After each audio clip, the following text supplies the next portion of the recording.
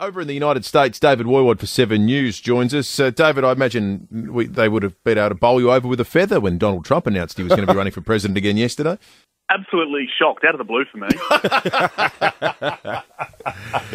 We were reflecting yesterday on how he seems to have had a modesty bypass and the chances of him bowing out gracefully were remote.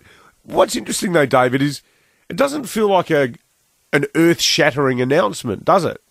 Well, no, it really wasn't. It was done in that ballroom as well, and I love the phrase a modesty bypass because that's exactly what it appears to have happened here. But it was in that ballroom in his Florida mansion, and it wasn't like those rallies that we are so used to him holding where he sort of yells and screams and he sort of builds that fan base into a bit of a crescendo before making those, really hammering home those points. He didn't really do that, perhaps trying to strike a more muted or like statesman-like tone. It was a much more low energy, and he'd probably hate hearing that, but much more low energy performance from the former president. He was in that ballroom, and of course he has done it historically early, 2 years early. He's the first Republican now to have really shown his hand, but it's still a very long way. He's really fired the gun on that race.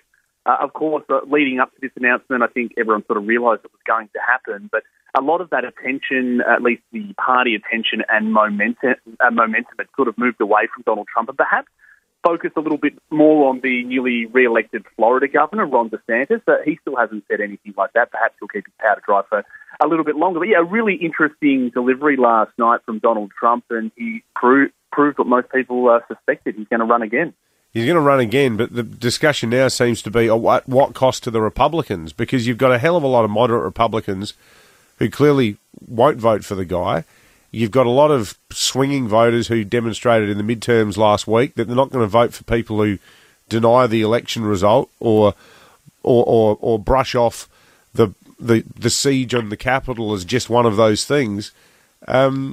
It's probably a good day for the Democrats, him announcing that he's running, is it not, David?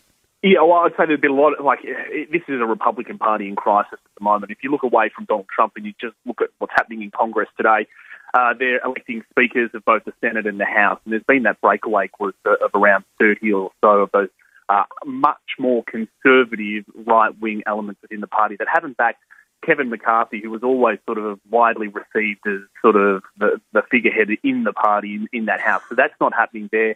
Then you've got on this front Donald Trump announcing that he's running. You've got mega donors announcing that they're going to start abandoning the party as well. So they're not attracting those moderate Republicans. We saw that in the midterms, that big red wave. It never materialised. And a number of those candidates as well that Donald Trump had personally picked and bankrolled, they never really came through either. So a really tough day for the Republican Party at the moment, and it's hard to see how they can sort of recover from this with Donald Trump still in the room. Hey, David, have you been able to firm up that it was, in fact, Gina Rinehart that was at the Trump announcement? Lots of pictures sort of emerged online with people speculating. Was it her?